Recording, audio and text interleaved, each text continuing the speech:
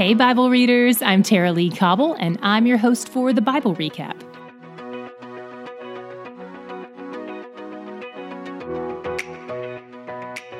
Today's reading covers 3 separate instances where Jeremiah has run-ins with local leadership.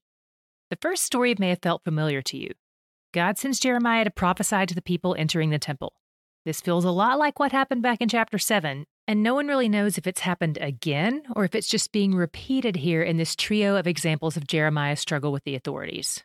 I'm inclined to think that it's the same story we read in chapter 7, mostly because God indicates that the people might repent, which sounds pretty different than what he's been saying lately. If it is the same incident, we get a few more details during this version of events. After Jeremiah's message, the priests and the prophets and all the people arrest him. In his trial, they accuse him of treason and false prophecy, offenses against both the political and religious groups. According to Deuteronomy 18, the penalty for a false prophet is death. They want him dead. One thing worth noting is that when they're making their charge against him, they conveniently leave out the part where God says he will relent of the destruction if they repent. But the people either hadn't listened closely to what Jeremiah said, or they tweaked it so they could accuse him. When Jeremiah is confronted with their false accusations, he clarifies the rebuke they've misquoted, but he does it with humble confidence, submitted to their authority. And he can do that only because he knows the greater authority they will answer to in regard to whatever they decide to do with him.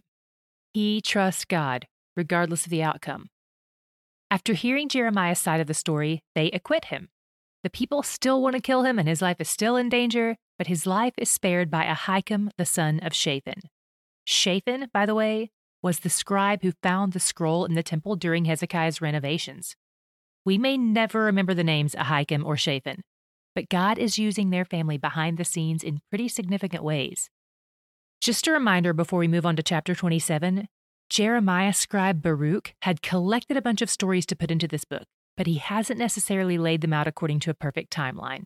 So as far as we can tell, the rest of today's reading happens after Babylon has invaded. In chapter 27, Jeremiah's next confrontation with leaders happens. This time, it's with the kings of 5 other nations. God has him dress himself up in straps and a yoke. In case you've never seen a yoke, we'll link to an image in the show notes. Basically, it's a long piece of wood that goes on the back of an animal or 2 animals, then a strap or another piece of wood goes around their necks. It's attached to a plow, which the animals pull when they walk. The animals aren't in charge because they're bound up in the yoke and the straps. They go where the farmer directs them to go. The point of this image is that God is going to make the nations submit to Babylon and King Nebi, like the animal submits to the yoke, guided by the farmer. Around this time, some of the nations are plotting a revolt, and the false prophets of the day are, of course, rallying behind the revolt. But God wants the nations to know it's not going to happen. God also calls Nebi his servant, and we've talked about this before, but it bears repeating. Nebuchadnezzar is not a follower of Yahweh, but he's still a servant of Yahweh, because God is making him serve his purposes. Jeremiah repeats this message to the king of Judah and the priests and the people. He says, Judah has to submit to Babylon too. And by the way, they're going to take all the temple furniture. Don't worry about it. God will bring it back to Jerusalem when he's ready. So far today, Jeremiah has confronted political officials and kings, among others. And chapter 28 brings us his confrontation with another prophet who also claims to be a prophet of Yahweh. His name is Hananiah. The 2 of them meet up in front of everybody, and Hananiah contradicts some of Jeremiah's previous prophecies. He says, "Remember that yoke we're supposed to be wearing? God has broken it. Babylon's not in charge of us anymore. And within 2 years, God is going to bring back the temple furniture and the exiles and the captives." Then Jeremiah says, "That sounds awesome. Since we know that all prophecies that are truly from God come true, then let's wait and see what happens in the next 2 years." This might just be humble hopefulness on Jeremiah's part, but it could also be a subtle rebuke. He knows time will tell the truth and will expose any false prophets and prophecies.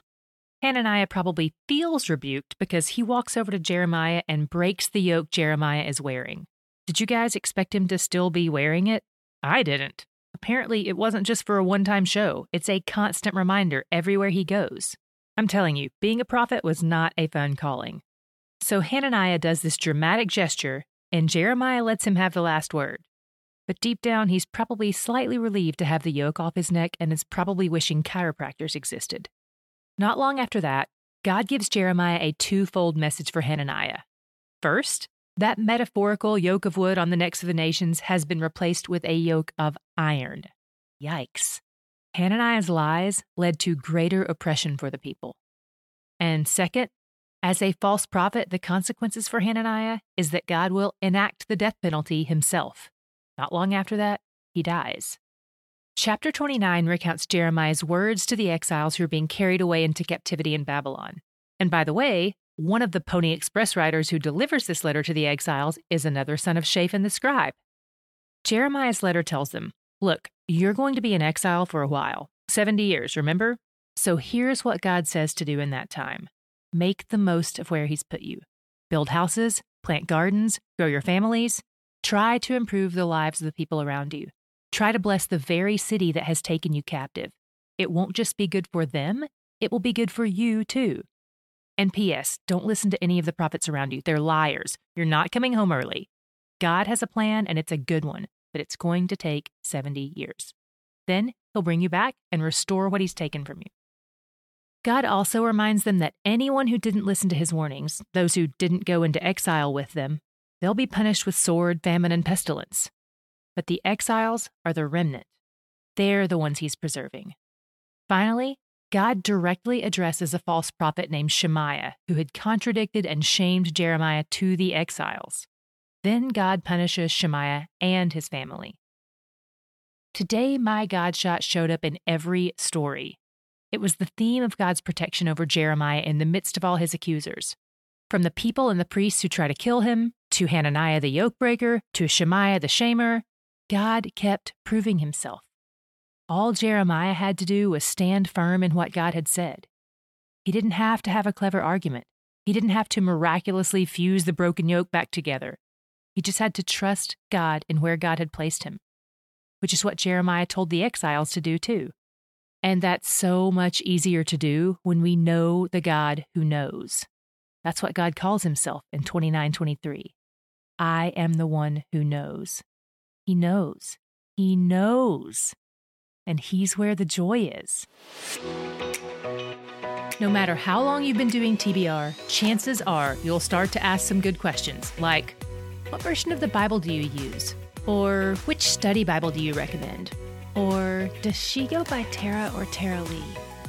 Good news, we have an FAQ page for all of that. So check it out at thebiblerecap.com/FAQ.